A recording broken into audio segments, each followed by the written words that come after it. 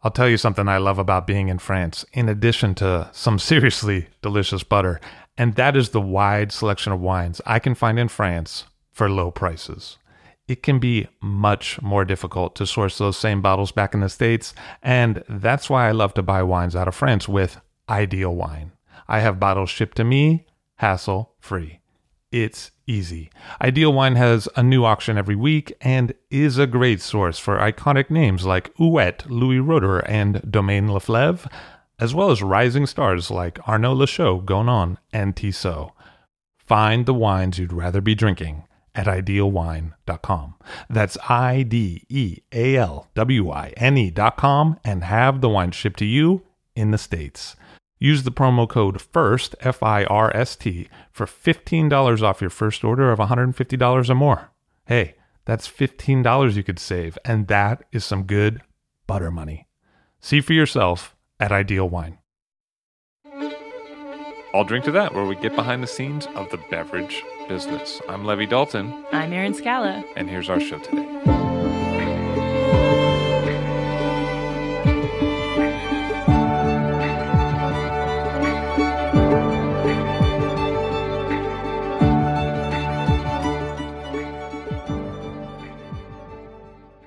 Tote Steneby, the sommelier in Sweden's Portal restaurant in Stockholm. Hello, sir. How are you? I'm very good. Thank you. Very nice to see you. Thanks for having me.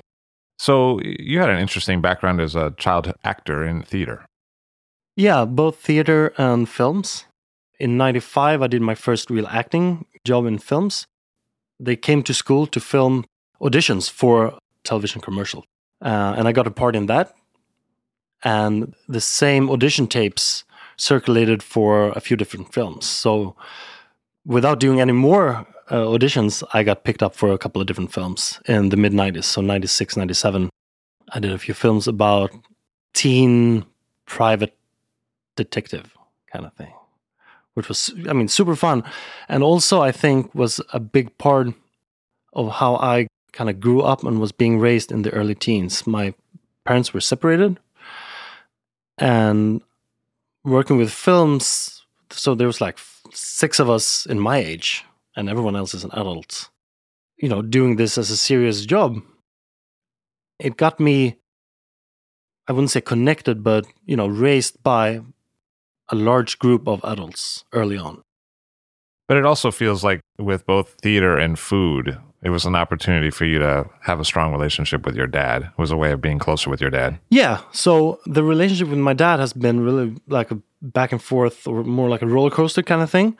So around the same time as I started acting, like 91 maybe, 92, when my parents got divorced, he bought an ice cream machine. He kind of figured like he wanted to bond with his kids, so me and my younger brother, who's 2 years younger than I am. And he was very interested in food, and, he's still an actor, but he took like weekends and nights off and work in this fancy restaurants just for fun in Stockholm. So he figured like, I want to bond with my kids, so how can I get them into the kitchen? And he was always cooking for us. And how can I get them interested? He bought an ice cream machine. So like, very smart move. So we were doing ice cream like I think we were there like every other weekend. We were doing different ice creams with him, looking through like books, what kind of ice creams can we do? Obviously, you can do any ice cream. I remember one time we were at this ice cream shop and they had popcorn ice cream when I was young. So that was fun. We tasted the popcorn ice cream, like, trying to figure out how can we make the popcorn ice cream at home. And, you kind of go from doing ice cream. I remember we had dinner once in this restaurant where he worked. I had foie gras for the first time. I was like, whoa. I remember having wild boar, like really good mango. So it opened up my eyes early too for gastronomy and cooking and my own palate too, I think. And he actually got you an internship at a pretty fancy restaurant at the time. Yeah, in Sweden, when you were at a certain age, maybe 13, 14, there's a mandatory internship that you do through school. So you can basically by yourself go wherever you like. If you want the school to help out, they have lots of places you can go. So I said, I want to be in this kitchen. And he said, great. I already done several films and done that. So I think that he thought that I would do something more in the business of film or theater. So I said, I want to be in this kitchen. He was like, whoa. Okay, like you're 13 years old, you want to do service in the best restaurant in Sweden? Cool, I'll ask. So they said, yeah, of course. So I was there, I think the first stint was like 2 weeks. It was a tough atmosphere there. But since my dad was kind of carte blanche, celebrity, coming in, doing the cheese trolley one nights, just having fun, I think they treated me a little bit better than maybe some other 13-year-old interns, if they've ever had any. I remember this thing where they didn't cook the lobsters live. They cooked them whole, but not live. So they gave me this big chef's knife, which was like the size of my forearm, basically. And a cutting board and like 50 lobsters. They're like, this is your chance, you need to kill live lobsters. You need to split the head. That's what I did when I was 13, interning, splitting lobster heads. How'd you feel about guts? It was tough in the beginning, I think, because you're killing someone. But I guess I kind of mustered up and at least try to be macho. I don't know. But there's an artisanal feeling about doing something with your hands like that. Instead of buying, of course, I didn't know the difference between a live and a lobster that's frozen in a tube, but you get respect for the produce when you do something like that. It's probably a really good lesson, actually. Yeah, I think so too. I mean, I'm killing you, but I want you to know that I'm going to, you try to communicate, show them that you have a little bit of heart. It sounds like your dad was a little bit of a big personality, was he? Yeah, he I don't think he's one of those larger than life figures, but he's very social. He's very kind, warm, outgoing. Which is something that as a son or a young boy, really look up to. But also, growing up, we did have our problems, right? I guess maybe I'm better now, but I used to be pretty outspoken. I could be. So I kind of called him out on stuff that, maybe I thought that he did wrong or maybe said wrong. And, when I started to get interested in wine too, he's been working with gastronomy like 10, 15 years. And I thought when I started with wine that he knew about wine. So sometimes we would drink something, we would talk about a wine pairing maybe. And I was like, what you're saying doesn't make sense and it's wrong, by the way. And maybe I got a little bit frustrated about the fact that I realized that he didn't, he's a great cook, but that he was as good with wines as I thought he would be. But this is a while ago, and I grew up too, so. I can relate to a lot of what you're saying because I think, for me personally, disappointment with my dad was like one of the key features of my entire life. That's played out like in numerous relationships that aren't that relationship. Like a lot. And now that I'm a parent, it's something I think about a lot every day. As I said, growing up, I worked a lot with other adults. So I had one dad at home, but then through a number of years, I had several father figures who taught me other things. And also taught me acting, which is, something that I guess initially picked up from dad, but, gave me angles and perspective, on what we're doing from other, like father figures throughout my life. So, which also, made our relationship maybe a little bit more tense. Oh, I see. Because he was already fighting for your attention. And yeah, a little bit. And also like, you're telling me one thing, but I got this other people same age as you who are telling me, other stuff or similar but different or treat me different. Even if you're a kid and you come to a film set, I was the actor. So even though I'm a kid, they treated me with respect and they asked you at least maybe a couple of years into my career, how do you want to do this? How do you see this? And you discuss different lines or different scenes. It's not that kind of respect I got when I was home. More like, I got home and he was like, it's 10 p.m. now. You need to go to bed because you're working tomorrow. It's like, no one talks to me like that on set. And you're my dad. Maybe you should, kind of treat me with a little bit of respect too. I guess it builds an ego that maybe isn't really healthy too, I guess. And I know coming into school, because I studied acting too for 6 years in like junior high and high school, from mid-90s basically up to 2002 when I graduated. And I know that coming into, that class, or those 2 classes, that was, I probably didn't bring the best attitude, I think. That's the stereotype of the child actor, right? Yeah, probably. And I remember, so I did 3 years, and then coming into junior high with a completely new class, different school. And after the first year, my theater teacher told me, a year ago you came here with much more experience and probably more talent than anyone else in this class, but nothing happened to you over the last year. You didn't contribute and you didn't evolve. Because I think I was asking her, like, what, you're not giving me the top grade, right? I deserve an A. And probably looked at some of my classmates like, you don't know what you're doing, And she called me out on it, which was a great thing. Like, what you're doing is that you come in and you're better than everyone else, but you can't act on being better than everyone else. You need to try to get everyone else up to your level instead. Instead of just telling people they're doing wrong, you should try to make people feel comfortable, or your classmates feel comfortable. Learn from the experiences that you have. That's a key restaurant lesson as well, right? Because a lot of times the sommelier is at a different level than the busboy, or you got to work with them to bring them up, not the other way, right? Yeah, absolutely. And it's like a recurring theme. Life is kind of condensed into very few moments, really. And it took me maybe, 10 years from this episode with my drama teacher to understand actually what she really meant. Because I was in a similar situation later in my sommelier career where I realized, I know this situation.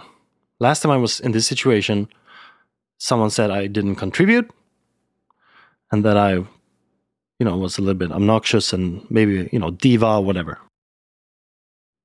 This time I can do it right, maybe. That's the best part of life, right? You get do-overs on stuff like that. You stop in a certain situation and you realize, I know this.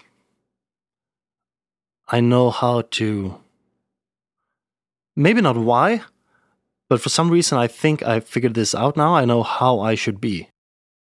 Personally, I found restaurants key for that because there's so many of the interactions were repetitive things, like what kind of water would you like, and welcome to the restaurant, and here's the specials, and yeah, you would do the same thing over and over and over again, and then when something would happen, you would know the next time if that happens what to say. It's that kind of salt, or someone has a concern, and I found restaurants great like that.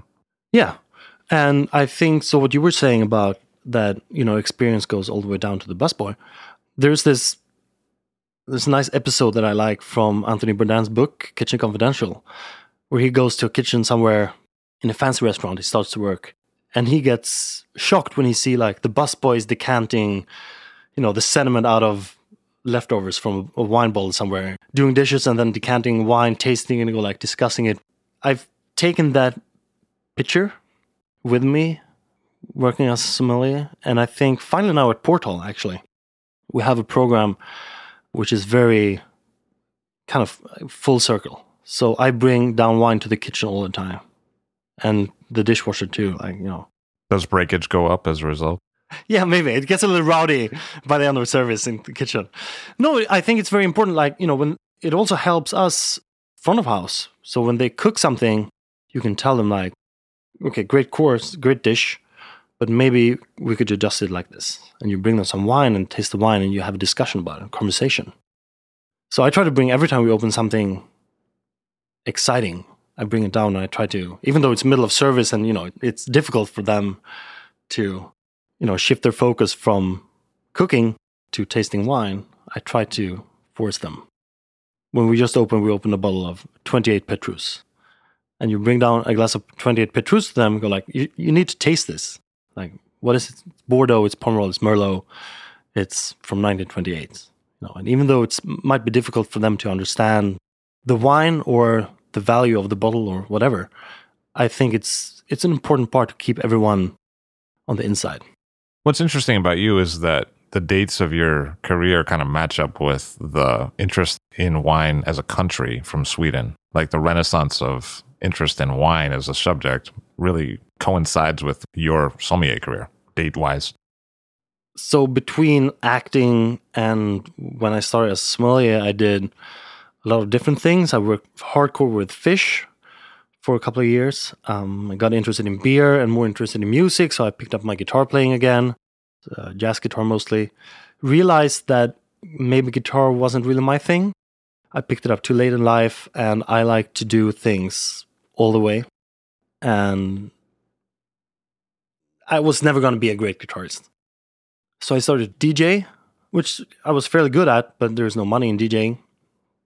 There's plenty of free beer in DJing, but there's no money. So I couldn't make a living out of that. I was in a low, basically, in 2005 and 6. And realizing I was reading all about wine. And, I remember this is just when the Wine Library TV show got on, with Gary Vaynerchuk. And so in the apartment that I was renting at the time, the internet connection was so slow. So before I went to work, I put on download like 4 episodes of Wine Library TV. And then I went to work.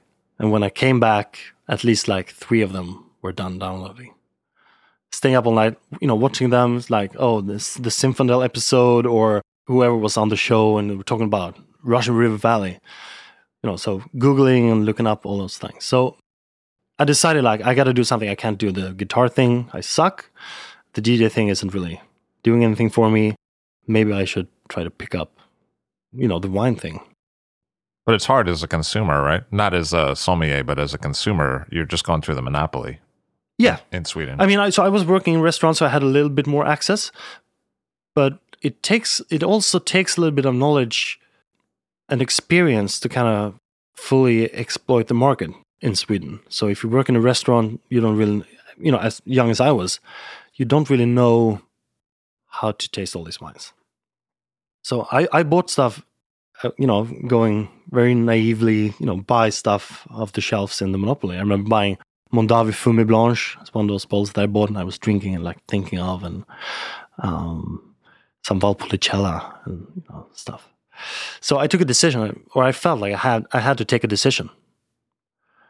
I got to do something with my life because I was miserable, and I thought maybe this is the way out of misery for me because I'm enjoying wine so much. I identify with a lot of that. It was something that provided me a new vantage point on enjoyment. I think wine. I was having personal problems as a younger guy, and wine was a whole world, and it was also a lifestyle that I could get into. Whereas I think other things provided a world, but not also a lifestyle. So I thought wine was kind of all-encompassing. And at the time when I had all free time and very little ability to manage it well, that was very appealing. Yeah, and I think what I liked about wine,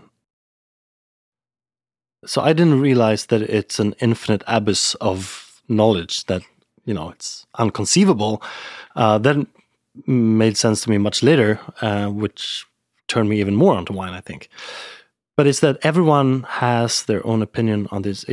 Everyone has their own opinion about what's in the glass, which is a great thing about wine. So you and I, we can share a bottle of wine, and we can just think, we taste the same thing.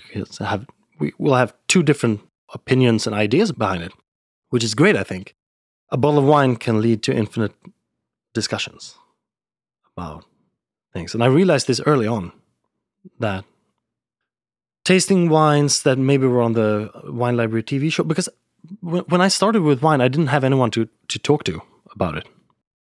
So I was listening to Gary Vee on the show, trying to find some of the wines that he was talking about and tasting them. Was like, yeah, I see what you mean, but I also think, maybe this wine just isn't for me. You like it, but I think it's a little bit over the top or too lean or whatever. I guess it takes you a little while to figure out that you're allowed to have a different opinion than someone else. In the end, that's what makes wine so interesting. I think Sweden's really interesting along those lines because people are really open and want to try a lot of different things, and the wine culture is new, whereas before people had really been into distillates. And so that's similar to America, right? People are open. They don't have a lot of prejudices about where things come from. They want to try stuff, and the wine culture is new. But we had a big phase of very powerful critics, and I feel like Sweden kind of skipped over that. And so it is a little different in terms of, I don't know that every American sommelier would be like, the cool thing about wine is that everyone can have their own opinion. It's actually not something you encounter a lot. You encounter people who have been in a business a long time who've come to the view that they can have their own opinion, and they're kind of rebellious against authority as a result of that it took so long to get there.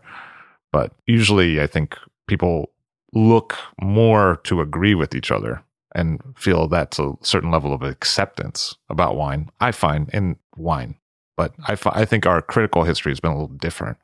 Obviously, Parker, I'm sure the books were out there for people to find and stuff like that, but I think here was more of an epicenter of that effect. So I think so too, even though, Parker points are thrown around in Sweden.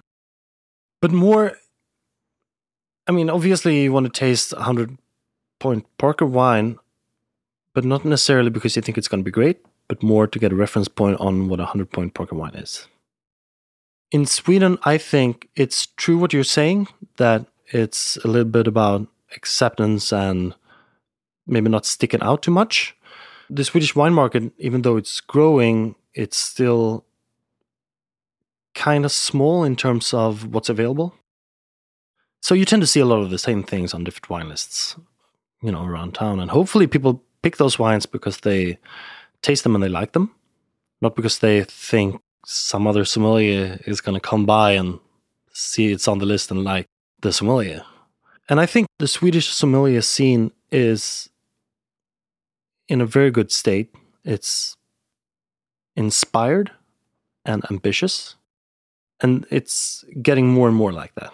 I think maybe 5-6 years ago, when me and Jonas, who was on the show a couple of years ago, and some other sommeliers in Sweden, we started a small organization with the sole goal of inspiring younger sommeliers, or older for that matter too, but, getting the sommelier crowd more back together, networking more, but also maybe more interested in our profession. I think growing up through a profession, you need to take care of what you leave behind. That was a big feature of that interview with Jonas Sandberg that you mentioned, founding that school, and how it was time for the Swedish sommelier community to have that happen. I won the Swedish Sommelier Championship, I think it was in 2011. And there was me and 3 other people competing. So winning a competition that has an open entry, so there could be 200 people competing, and there's only 4, it's not only is it not as prestigious to win a competition with only 4 people, but also it's like we were scratching our heads like, what did we maybe, but probably the generation preceding us do wrong to not attract more sommeliers. And I'm part of a generation, I think a very good generation in terms of Swedish sommelier history. And your age is? So I'm 34 in a couple of months. So I'd say between maybe the sommeliers are now maybe between 30 and 40, something like that. But we kind of started in the same time. And most of us have really engaged in trying to build confidence for the next generation. I think it's important, if you're successful, to help other people be successful too.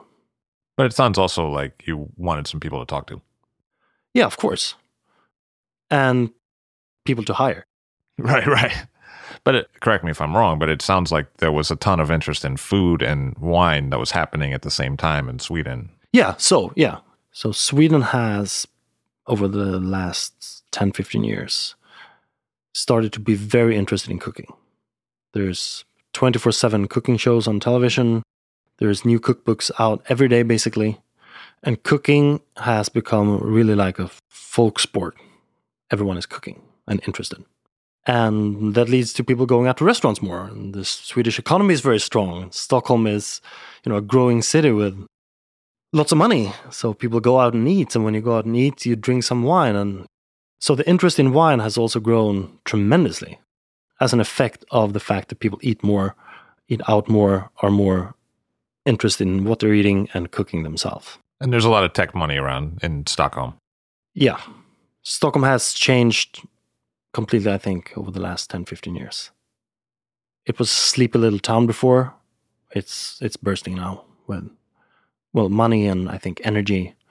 It's not only positive, I think. It's getting colder. It's turning into a business town.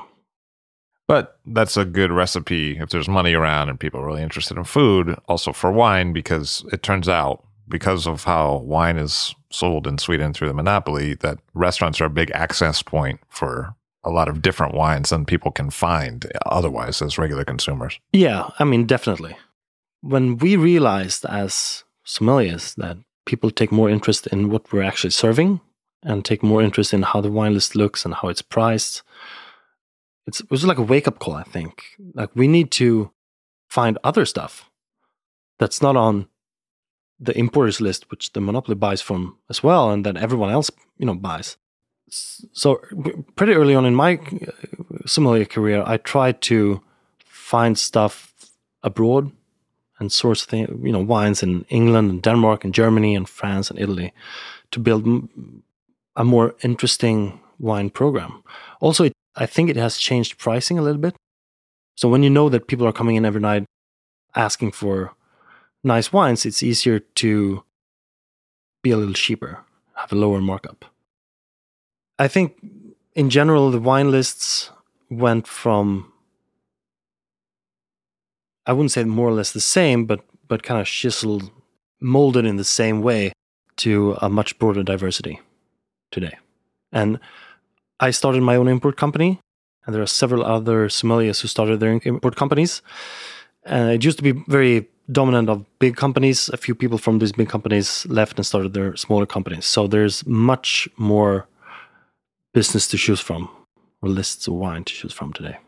Because one of the key times for the rise of the sommelier in America was the 90s. And what was going on in the 90s is that wines that consumers wanted were allocated only to restaurants, and you couldn't purchase them at retail. So you either had in the restaurant's good graces that they would sell you one of their 3 bottles of Harlan, or you had to be on the mailing list for Harlan. Otherwise, you probably weren't going to buy it unless you were in certain states where auction was around. And people were very excited to try these wines. And so because the access point at retail was more limited, restaurants really took off. And that's when you saw the rise of the large cellar restaurant in the United States. And that's somewhat changed now because the allocation model isn't like that anymore. But in Sweden, you have something similar by the way that wine is sold, in that retail is really hamstrung. In fact, monopoly employees can't even really make recommendations to people about what they should drink as customers. They're prohibited from doing that, which is, in the States, the first thing that people will tell you to do is go to a retailer that you trust, take their recommendation, learn about wine. I feel like restaurants are really driving a lot of the change in Sweden because that's who can. And at the same time, what you just said is true, that people are starting up small portfolios, import portfolios, as they are sommeliers. So if you think of like someone else who's been on the show, Ruben Sands Ramiro, that's exactly what he's doing. And it's a model somewhat similar to what you see in Canada sometimes, where the sommelier is also a small portfolio importer. Yeah, and there's very few importers in Sweden who actually give allocation to private customers.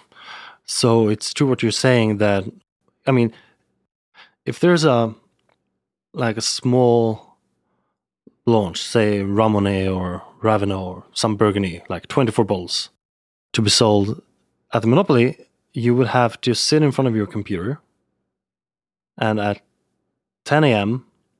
on the 2nd, the wines are open for ordering. And probably, a second later or half a second later, it'll be sold out. You can't be a good customer. You can't be a loyal customer. It doesn't matter. If you want to buy a Kocheterie as a private consumer in Sweden, you sit there and you push the button as many times as you can, the seconds leading up to 10 a.m., and maybe you're lucky and you get a bottle of wine.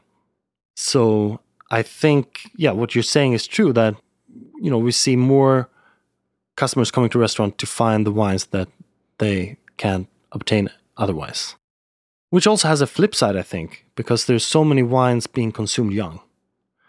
The mentality of either me now, but the wine is too young and not enjoyable, maybe not even worth the price, or someone else is going to drink this.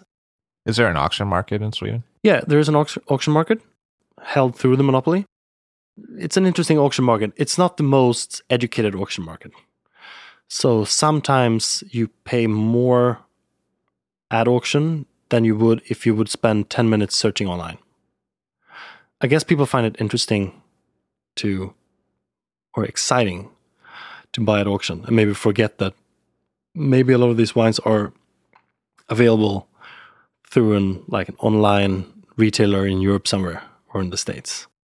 Walk me through the sommelier career a little bit, because you've worked at a number of different venues. So I guess what I would ask you is, what have been some of the learning takeaways from different kinds of restaurants that you've worked in? Yeah. So the first real job I had as a sommelier was at the wine bar.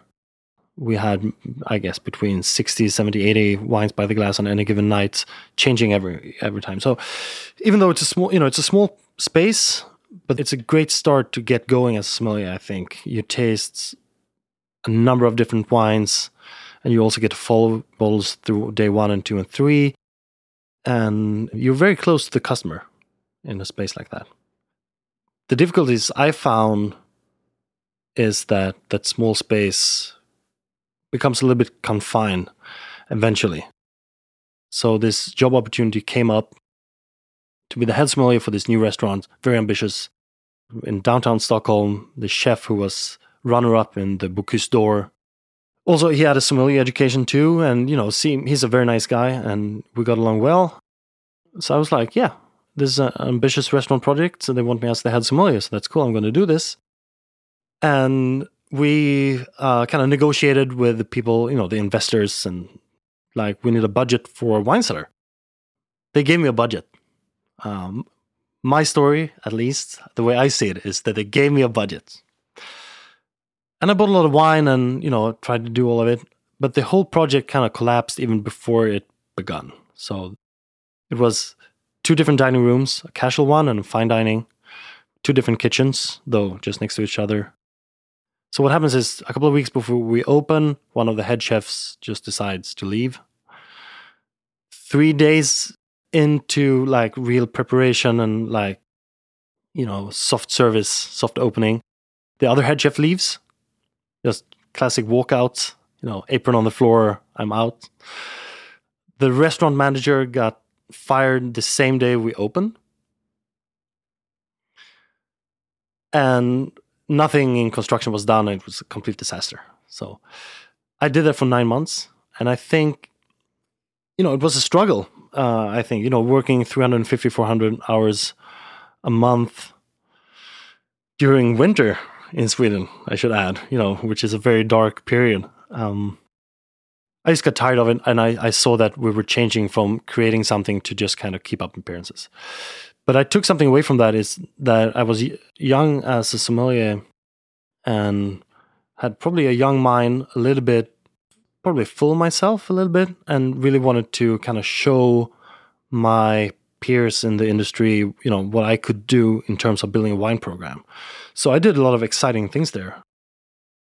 I still feel, but I really felt that I was working in a progressive way, doing something that wasn't really done before in Stockholm. But we couldn't get the right audience there to appreciate the wines. And obviously, when everyone involved reviewed all the invoices, they were like, who gave you a clearance to buy all these wines said, well, do you remember 2 months ago we had this conversation about budget? They were like, no. That manager's gone now. Yeah, because everything else in the restaurant costed too much money anyway. So the wine cellar became a big deal, big affair, and I left. I kind of value the catastrophic failures. I don't know about you, but like not having been in the military, there's no chaos like restaurant chaos when everything fucking falls apart like that. And it's interesting times, like especially in hindsight. Like sometimes I just giggle and stuff about stuff when things are mismanaged horrifically, and then the results of that. Because people often think of restaurants as like simple work, but it can go so terribly, terribly wrong if things aren't managed well that you can have just ludicrous experiences. When I left school in 2002, my dad always had this ambition of having his own restaurants. So we created a small little pop-up restaurant thing in his house. You know, this is coming back to, you know, having crazy times in restaurants. We decided to do like 2 seatings in one night, 25 guests each, very kind of ambitious food, way over our knowledge or expertise. It was him, it was me, my brother, and some friends that I invited from school, basically, to do with cooking. And, you know, my younger sister, she was like 11 when we started, taking care of the dining room. And everything there, I mean, was completely lunacy and crazy the first, 5-6 times we did it. There's this episode that we joke about now where my dad is holding a knife and is very, you know, he's stressed out. There's like a lamb brisket that hasn't cooked through. You know, we're 1 hour late. There's 25 people coming in 45 minutes and we haven't served the main course yet. And crazy. Getting very worked up. And, you know, he's a super nice guy who never hurt anyone. But he's holding this knife and he's looking for his glasses and kind of waving his arms around, trying to find his glasses somewhere in the kitchen.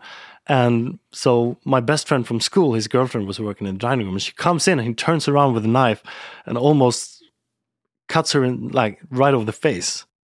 He doesn't, you know, it's just close. So she gets all scared and he's screaming like, oh.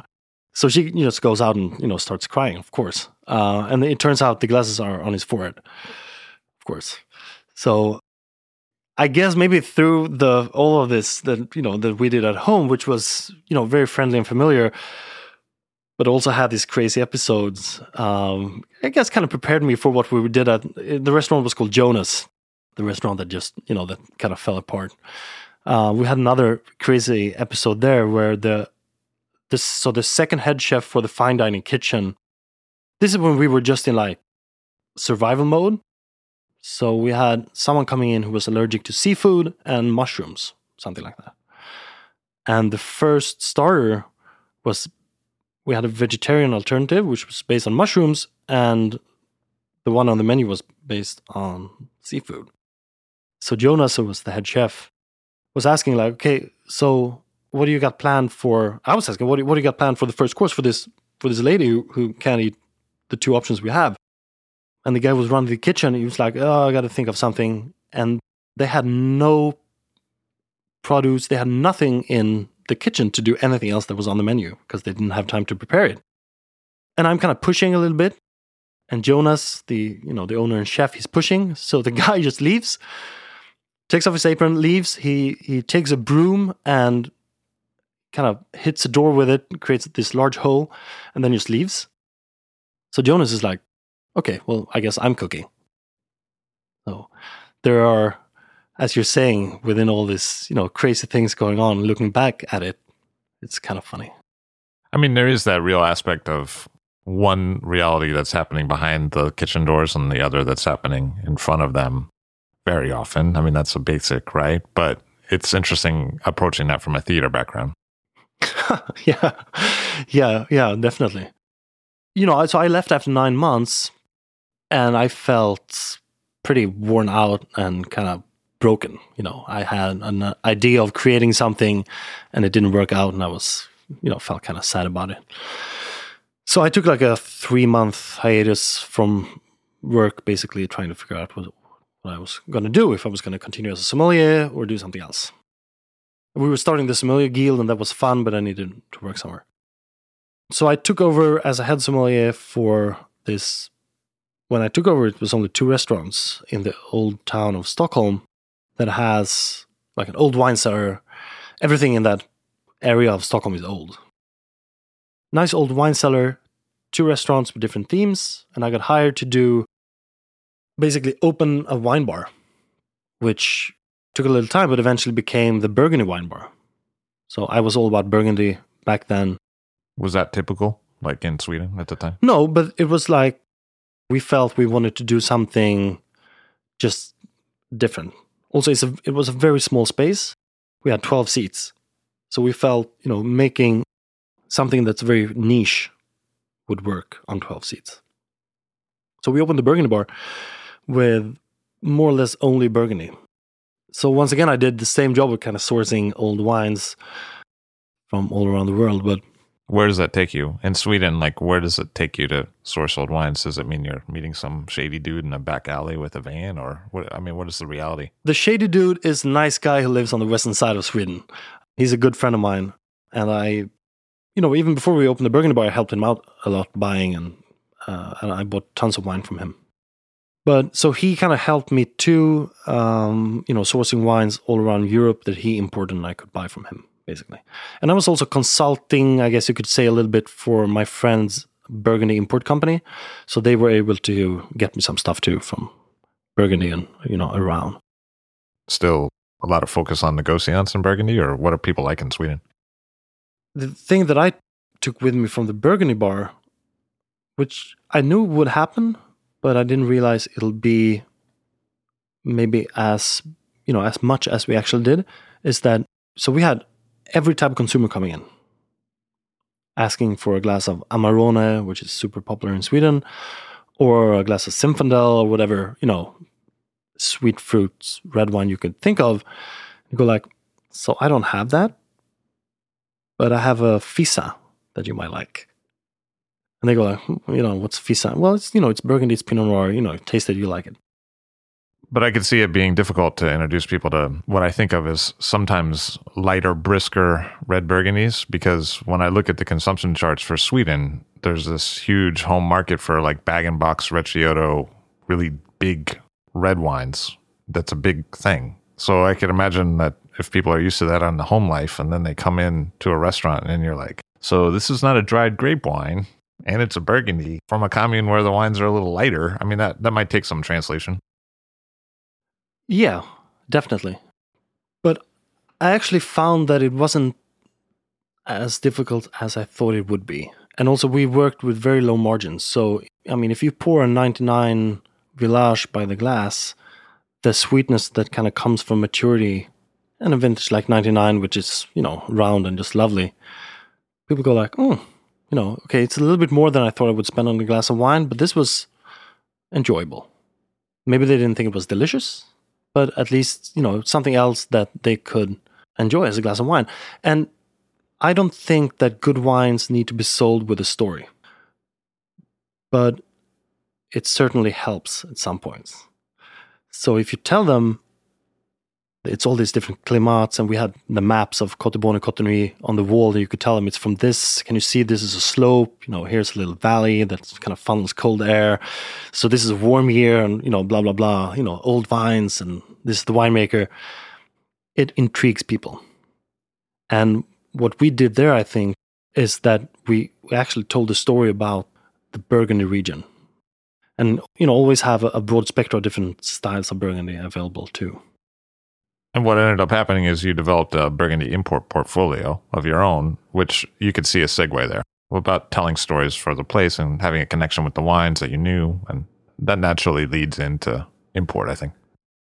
Before we started the Burgundy bar, this actually goes back to the other wine bar that I worked with early in my career, where this guy came in who's now a good friend, and he said, I'm starting an import company. Focus on Burgundy. I've been there a couple of times. It's great. And, this might sound crazy to the listeners in the States, but this is in 2008 or 9 maybe. And a lot of the great names were not imported to Sweden. So he looked through the book Great Domains of Burgundy, and basically looked through what's available in Sweden. He was like, okay, Dushak is not available, Lafarge is not available, Thibault Leger is not available, Fontaine-Gagnard, and so on and so on. So he just went down there, basically knocking on the door. You want to sell wine to Sweden? Yeah, I don't think we sell wine to Sweden, of course. Yeah, and he got an allocation. So he asked me at the Burgundy Bar, like, is there any domains that you know, or any wines that you want to serve here, or you think I should import? So that was kind of my key or my entry to Burgundy seriously. I remember the first time I was in Burgundy was with him. And, you know, I got immediately turned on to the difficulties of Burgundy, the intricate system of different climats and terroirs and everything. And from that on, I traveled to Burgundy as much as I could. And when you're there enough, you meet the same people over and over again. To me, wine is all about people. So, as I said before, you know, life comes down to very few defining moments, basically. So one of them is I'm with Rajat Par, who I knew from a couple of years. This is probably in 2012. I'm with Rajat Par in Bouillon in Becker Wasserman's house. So he emailed me saying, because we were on this Burgundy trip, and he said, like, I'm going to cook an Indian dinner in Becker Wasserman's house. That's awesome, actually. Yeah, and being, you know, very, very interested in Burgundy, of course, I knew of Becky Wasserman and her importance to Burgundy and her legacies. I was like, you know, this is like a dream come true. How cool is this? So that's when I met Becky the first time. We had a great evening, you know, drinking wine and listening to Paul Wasserman and Becky and, you know, talking about wine and history. So she asked me, I think in an email, or maybe the second time I met her in Burgundy, you know, we're looking at, we got all these new producers in our portfolio. I don't think they're imported to Sweden. Could you maybe help us? Could you help us find importers or, you know, grow the market for these wines in Sweden? I said, yeah, I'll help you out. And I did. I was kind of looking through different importers, thinking of different ways to do it. In the end, I decided I do it myself. Probably a pretty good decision. In hindsight, yeah, definitely. So I started my own import company, and I guess Becky thought that was the best idea too, because, you know, we know each other. So that it's been growing since. It's only a 2.5-year-old business now, but I enjoy it very much. It's odd for me, though, to not think that the Burgundy market would have been more built out than that already in Sweden, because, you know, when you go to Burgundy, there's a lot of Dutch people there. A lot of people in Norway really like classic Burgundies. So, you know, I think of Sweden as one of those countries, perhaps very wrongly. But, you know, it's a surprise to me that it's not already taken, that these properties aren't already represented by somebody here. So I think that if we're talking about wine, like every region, every grape variety, country needs an ambassador of some sort. A producer or a group of producers, or maybe a sommelier or a critic that advocates the wines from there, to get people's attention. So when I started in 2007, no one really cared about Burgundy in Sweden, but just then there was a new import company coming from Norway. So the import company have played a great deal in the Norwegian palate of wine, I think. They were establishing themselves in Sweden, and they were starting with, 45 domains from Burgundy. So all of a sudden, from nothing, we had all these great names available. And all of us sommeliers were, as I said before, turned on by the whole idea of, Volnay-Kairi. It's, interesting, and whole cluster fermentation, what's whole cluster and stuff like that. And that kind of became something, what I would like to call the Burgundy boom, where everyone was drinking Burgundy every day, all the time. And this, my friend's company, was started basically in the same time. So, Burgundy is big in Norway because of this guy who had this company and started importing Burgundy into Norway, 20, 25 years ago, something like that. And he kind of did the same thing in Sweden. Not as successful, but yeah. Have you found that Sweden varies by north to south? Have you found that it's different to sell Burgundy in Gothenburg than it is in further north? Or I can tell you it's different from Stockholm and everything else, actually, in Sweden, I'd say. For Burgundy specifically, Gothenburg, the second biggest town of Sweden, which is on the west coast, Burgundy has a scene there. And maybe Malmö too, in the southern part of Sweden, just across the border from Copenhagen. But apart from that, I don't think there's a scene, basically, a Burgundy scene. Wines in Sweden, as you said, are basically bag-in-box wines, are 65-70% of sales at the monopoly. There is a huge demand for wines made out of dried or semi-dried grapes. A lot of bullshit wines. So people don't buy wine for it being a wine. It's a vessel for alcohol, I guess, and pleasure.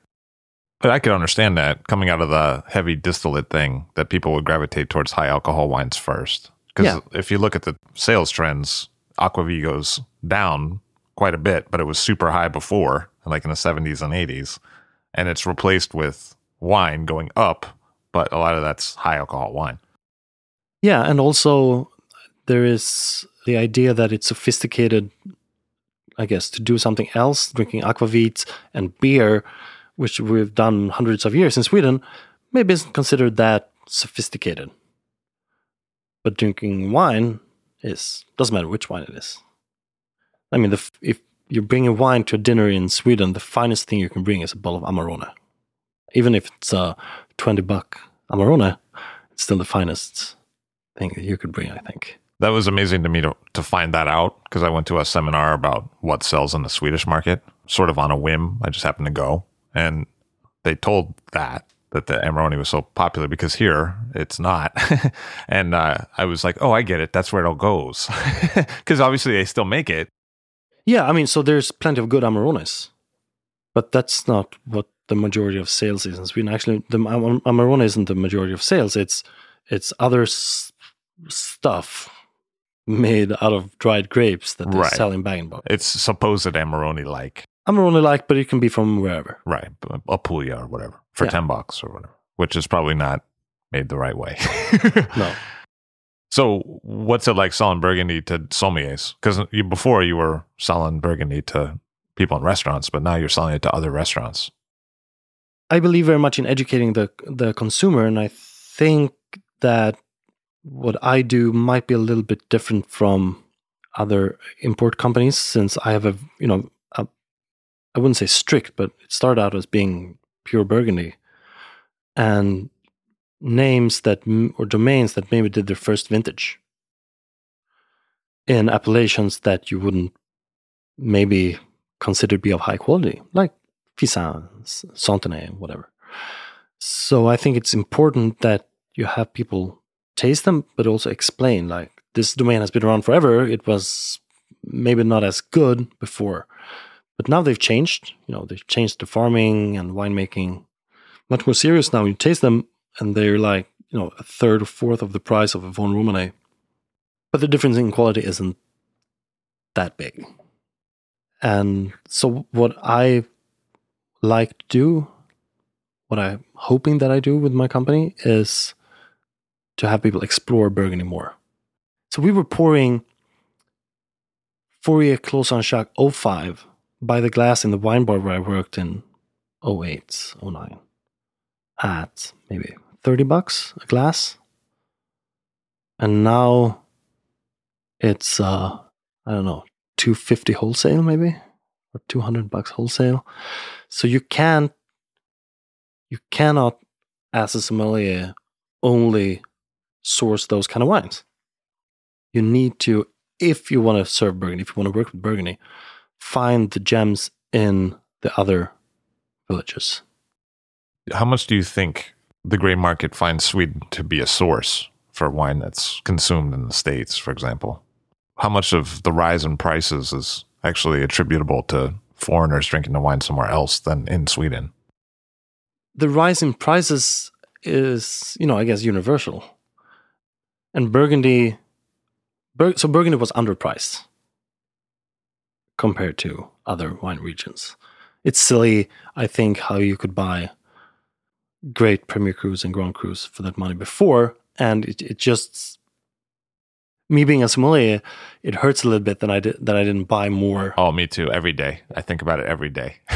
And actually enjoyed it more. So I remember we bought a few cases of Malconsor 05 from Cathayard, and people would come in and we sold it at $160. And people would drink that every day. And that's a great Burgundy. I saw it today $400 retail. But I was kind of what are you drinking the Malconsor again? Come on, have some Brunello or something, Barolo, whatever, something else. Now, if I could open a great wine like that every time I work, I'd be happy. But it sounds like in this interview, a lot of it's perspective that you've learned over time. I mean, that's a recurring theme, that you've looked back at younger you and said I don't know, now I'm a little bit more like this. I mean, that's it's not just the wine that matures in the bottle, right? Yeah, absolutely. And I think it's important to kind of look back on what you did, learn from your mistakes, but also enjoy the naive side of you that you had when you were young, right? You need to be able to laugh at yourself and all the stupid and silly, mistakes that you do going through life, and see that I am who I am today because I did this, and because I was in this situation. I learned something from it. I may not know what I learned, but it, in some shape or form, was important to who I am today. So, which has worked out pretty well. It's not like you're nobody. You're a sommelier at a pretty prestigious place, and you have an import portfolio of interesting wines, and it's not like you're saying this from a perspective of the guy who's actually drinking the bag-in-box wine. No. You know what I mean? I really screwed some things up. I mean, it feels like it's basically worked out for you, I think. Yeah, I think so too. And I had a discussion with Rajat Par and Sashi Moorman, a little bit similar to this conversation, I'd say, about educating consumers, because I have so much questions all the time. So when I get an answer to the question, I just want to pass that answer along. And I said, what I'm doing with Burgundy, and so they got interested, I guess, in that approach I have to wine. Because you work with them also in the import portfolio today. We were in Oregon, or I was in Oregon for the Oregon Pinot Camp a few years ago, and had a bottle of red Burgundy with Rajat and Sashi. And we were talking about lots of different things. But the question came up from them, it's because I consider myself more as an ambassador of Burgundy than an actual importer. Or that was actually the idea with the company in the first place, to not sell as much Burgundy, but work more as a kind of ambassador, educator on Burgundy wines. Well, it's going to be helpful when the 2016s hit, when there's no wine to sell. Yeah, that's tough. But so they said, well, maybe you could do something similar for Domaine de la Côte and Evening Land in Europe. Be someone who could educate the markets and make sure the wines are perceived in the way they should. That's how it started. So it kind of grew from that, and now I more or less take care of the European market for Sandy, Domaine de la Côte, and Evening Land. So what's that like? I mean, what is the place for those wines in different countries in Europe? What's the embrace of kind of European mindset California wine? What I try to do is to make consumers and people realize that California wine today is not what it used to be. This is something that I realized not long ago too. So I was in California in 2015, maybe 2014, 15, summer vacation, road trip, visiting all these wineries. And that was a big eye opener for me. I tasted Domaine de la Côte and Sandy and, some other great California wines before. And, the classic style of California wine can be great too. Don't get me wrong. But the kind of new California style. And I just felt like this is very exciting. And the way that I've been taught about California wine and the winemakers that I met hasn't communicated, I think, what California actually is about. The differences in terroir, soil types, different climates, and, the effects of mountains and everything, ridges. So what I consider to be my main thing with Domaine de la Côte and Sandy and Evening Land is to have people change their perception, maybe, of California wine through tasting what we're offering, with an additional kind of explanation about, what's special about the Domaine de la Côte terroir, right? And why is that different from everything else in the Santa Rita Hills? What's different about the Seven Springs Vineyard? I'm not saying it's better, but it's different. And when you taste the wine, you could tell that it's different. It's up to you if you like it or not. I'm not going to push that on you, but you're going to taste the difference and you're going to wonder why. So I want to be able to tell you why does it taste different. It's the same thing I do in Burgundy. I found that somewhat challenging because I work with Sicily and Puglia and Campania wines. And when you would go to someone, a few years ago and say, like 10 years ago, and say, well, I have this wine from Sicily, you should try it. It's very Burgundian. They wouldn't believe me because their idea of Sicily was the high alcohol big red of Sicily. And that had been a dominant market force for so long that they were very skeptical about this Etna thing that I was offering them. And it was a challenge. And, took some diplomacy and some goodwill and some, real work to get it across. And I can imagine that you face some of the same difficulties with California and Oregon representing that in Europe, let alone any pricing problems that you may have with strong dollar or whatever. But, convincing people that it's not what the Cabernet Napa Cab model that they're thinking of, it's something else. Yeah. That's very true. In some of the markets in Europe where we've introduced Domaine de la Côte and Sandy, we get comments from the importer or maybe, consumers in that market going, this doesn't taste like a California Chardonnay. I ordered a California Chardonnay. This, what is this? It's like, is there something wrong with this wine, or should it be like this? Or why is it? So yeah, definitely there's a lot of work to be done. I mean, obviously, the groundwork is done already with, the constant presence of like Raj in our markets, and, Jasmine Hirsch is out a lot too. We're getting there slowly, but it's very enjoyable work because I actually think it's pretty easy. When you taste the wines, you show a little picture or a map. It's easy. At least when you can sit down with someone, if you're in a fair or a big tasting, trying to explain something like that to people is difficult. But yeah, it's growing. But how much upside potential is there for American wine in Europe? Because, we were speaking about the Aaron Jordan interview earlier. And if you remember in that interview, he says that in the 90s, Phelps sold no wine in Europe. And he had to kind of propose the idea of like, hey, what do you think? Maybe we could sell a few cases. And they gave it to him because it was such a low priority. They gave it to him, low man on the totem pole to head up. And that, segued a whole European odyssey for him. But I think historically, outside of Mondavi, maybe a couple other producers, there hasn't been a real focus or even expectation that Europe would buy the wines.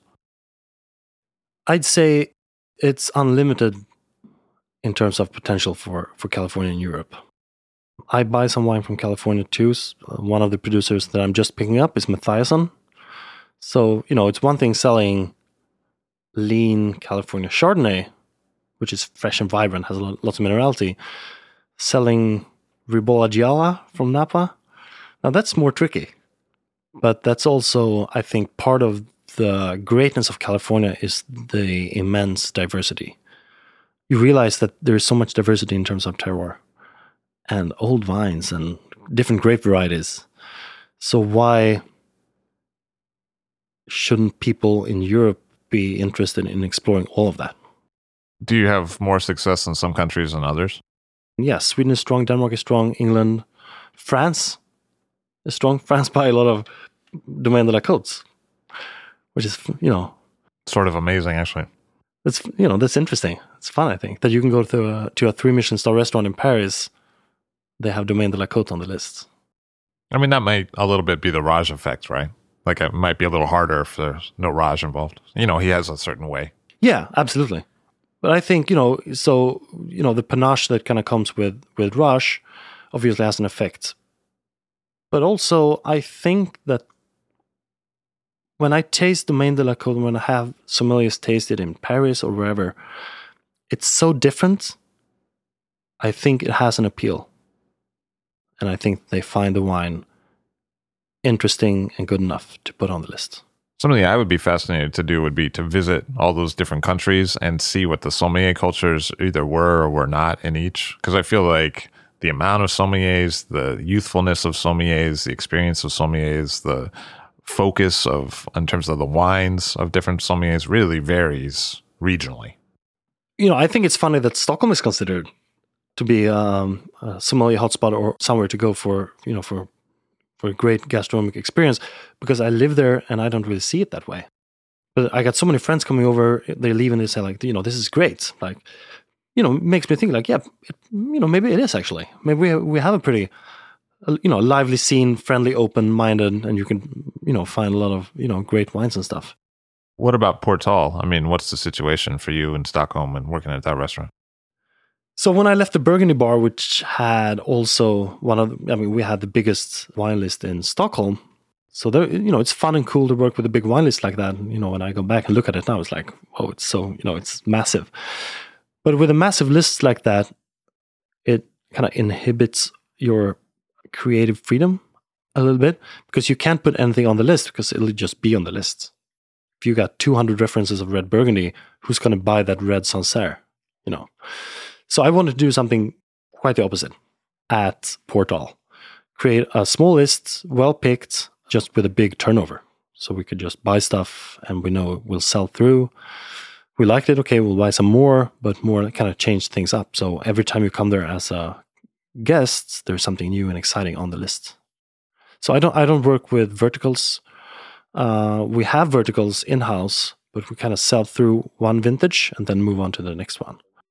That's something that's become more and more popular in New York. I mean, if you think about Terroir Wine Bar or something like that, that's the model that they embraced, which was in the face of exactly what you were describing. It was in the face of restaurants with deep verticals and big cellars being the dominant model. And then these places opened up with much more smaller focus lists that changed a lot.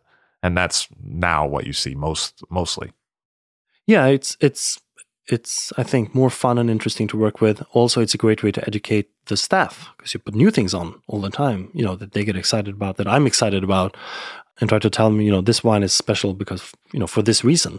And yeah, I mean, it's something to keep me interested too in, coming to work, knowing like, we have all these new wines on the list, or I need to buy, try to find this, wine or this vintage, the Burgundy section is getting too young. We need to find some more old stuff or, whatever. So, I mean, I think you're probably a guy who likes to challenge himself sometimes to stay interested, because you probably get bored. And when you get bored, you get angry. I mean, I'm guessing. Yeah, that's a good guess. That's a good assessment, I'd say. That I've always tried to push myself.